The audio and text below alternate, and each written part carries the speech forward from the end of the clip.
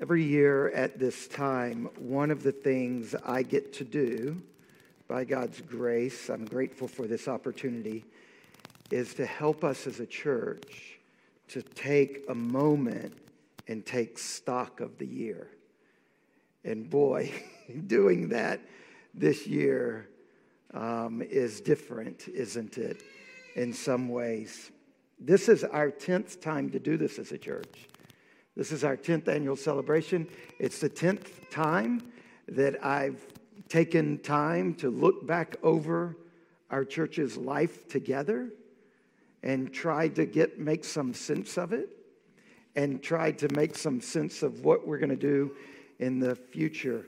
And so as I look back at this year, a number of things I think stand out about our life together. And the first thing that stands out is suffering.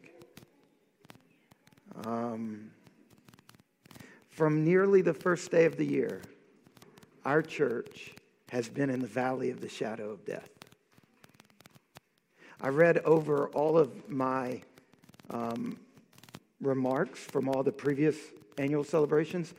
This morning I read over last year's. So it was given on this Sunday a year ago. I had no clue what was coming right around the corner. We've experienced as a church the unspeakably tragic death of a son, a brother. A number of us have lost our parents. Our church has been remarkably death-free, more than any church I've been a part of up until this year. We've had the least number of funerals of any pastor friend of mine, of any church that I've known of. And then this year, death, that imposter into God's good creation, is living among us in ways that we've not experienced it before as a church. And in this valley, a number of people in our church have suffered despair. For some, this year with its lockdowns has provided, to be honest, a welcome rest from the busyness of life. There are people in our church who have said to me, it's actually been pretty good. The changes that happened have not been a terrible suffering. But for others, the suffering has really gotten a grip. For some in our church, this year has been virtually apocalyptic in its horror and isolation and damage. And there are some in our church who have lived the words of the Apostle Paul when he wrote in 2 Corinthians chapter 1, verse 8, "We were so utterly burdened beyond our strength, we despaired of life itself." Now that's the Apostle Paul describing suicidal level depression. This is the reality that people in our church, some have lived through this year. And then there's the political turmoil and the culture wars and the racial injustices. This has been a year with wave after wave of suffering. Even this annual celebration, it was like, again, we're losing a thing. On our website are these pictures from last year's annual celebration. And I've looked at those this morning and I thought, yet another thing we lose. Another thing that stands out, I think, that we as a church should see from the year 2020 is prayer. Our church has always been committed to prayer. From the very beginning, we were committed to prayer. In our personal lives, in our small groups, in our worship services, our church prays. We pray because God commands us to pray.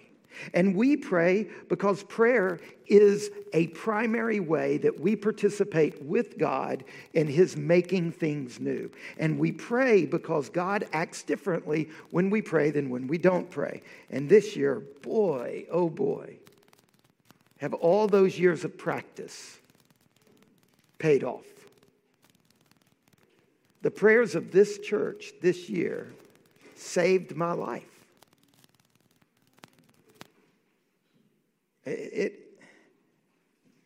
When I was in the hospital, so many of you, came at 7 in the morning and at 7 in the evening and 6 feet apart, knelt down surrounding our house and prayed for my life to be spared and my family to be spared. So many of you this year have found yourself at the incredibly difficult intersection of evil, the brokenness of the world, and the life of God's kingdom. And you've gone to that intersection, and you've stood there, and you've stayed there, and you've turned that pain and that hope into prayer. And it worked. It saved my life.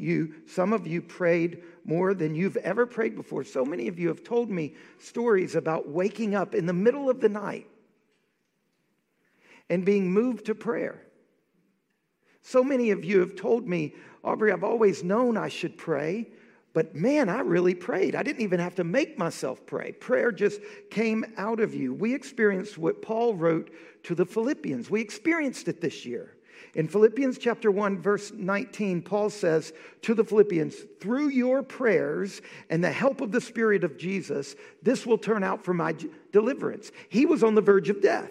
And he writes to his church and says, through your prayers and the help of the Spirit of Jesus, I will be delivered. We experienced that as a church this year. Let's not ever forget that we got that gift this year. As we reflect on 2020, let's give thanks to God for his Spirit praying in us and through us. Let's give thanks to God for this incredible gift of prayer. Let's give thanks to God for answering some of our prayers this year. A third thing that stands out to me about this year is our experience of Scripture. And this didn't stand out to me until I had spent a lot of time reflecting and searching for the grace of God in this year. In Acts chapter 6, verse 7, the church is growing. And listen how it's described. It says, and the word of God continued to increase. The word of God. And the number of the disciples multiplied greatly in Jerusalem, and a great many of the priests became obedient to the faith. In this passage, the word of God and the church are an indissoluble unity. They are so closely related to one another that the word of God is used as a name for the church. The Word of God, that's the Bible. They and the church are so closely related that in the book of Acts, when the church is growing, the way they describe that is the Word of God is growing. At the very heart of Christianity is this. It is for us to be brought to God. That's the heart of Christianity. It's for you and your children and your friends and your neighbors, and it's for people to be brought home to God. That's what Christianity is about.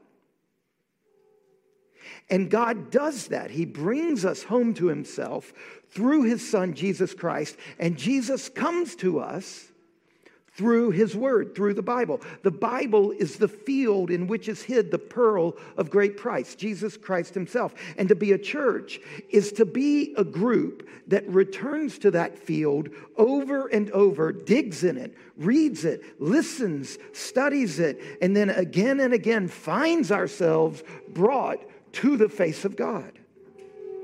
And in Matthew chapter 13, Jesus tells this parable about his kingdom. And he teaches us that when it comes to God's kingdom moving forward in a city like Harrisonburg, like this region, he teaches us that for God's kingdom to move forward, his word is essential. Telling a parable of the movement of the kingdom, for Jesus, he tells a parable of the word. And it's from the beginning, I've been struck. This church, year after year after year, from our very beginning, has been blessed with people who are fundamentally committed to God's word, to the fundamental belief that it is in and through Scripture that God speaks in order to be heard, that the church is the primary place where we hear God speaking in his Scripture. Because the church is the bride of Christ, listening for her groom's voice. When the original group of people invited Janelle and I to come to Harrisonburg to meet with them, to see if we would join together to plant a church, do you know what we did in our first date? We had a party, and we had a worship service, and I preached. That's how we started getting to know each other. We said from the beginning, we were all committed that to be a church is to listen for the voice of God in the Word of God. The Church of the Incarnation has always been committed to this, that God's Word, preached and taught and obeyed, is a non-negotiable, fundamental, foundational aspect of what it means to be a church in times of pandemic or not. The voice of God speaking in Scripture is holy and majestic. It is the voice of God speaking in Scripture that birthed our church, that draws a church to worship, that produces in us real transformation and fills us with energy for mission in the world. That's why when the pandemic shut things down, we did not stop worshiping, reading Scripture, preaching Scripture, and we gathered any way we could around that. And I'm struck when I look back over this year that has been a deeply consistent thing. When I was down for the count, the church continued to worship and gather around its word, the Word of God, and listen for the voice of God. When the pandemic meant we couldn't be together in person, we invested lots of money in technology to do that. You know, when Satan tempted Jesus, his first temptation of Jesus to get Jesus off course of his mission, his temptation was to get Jesus to satisfy his flesh in an inappropriate way. And Jesus responded to Satan by quoting Deuteronomy chapter 8, verse 3, "Man shall not live by bread alone, but by every word that comes from the mouth of God."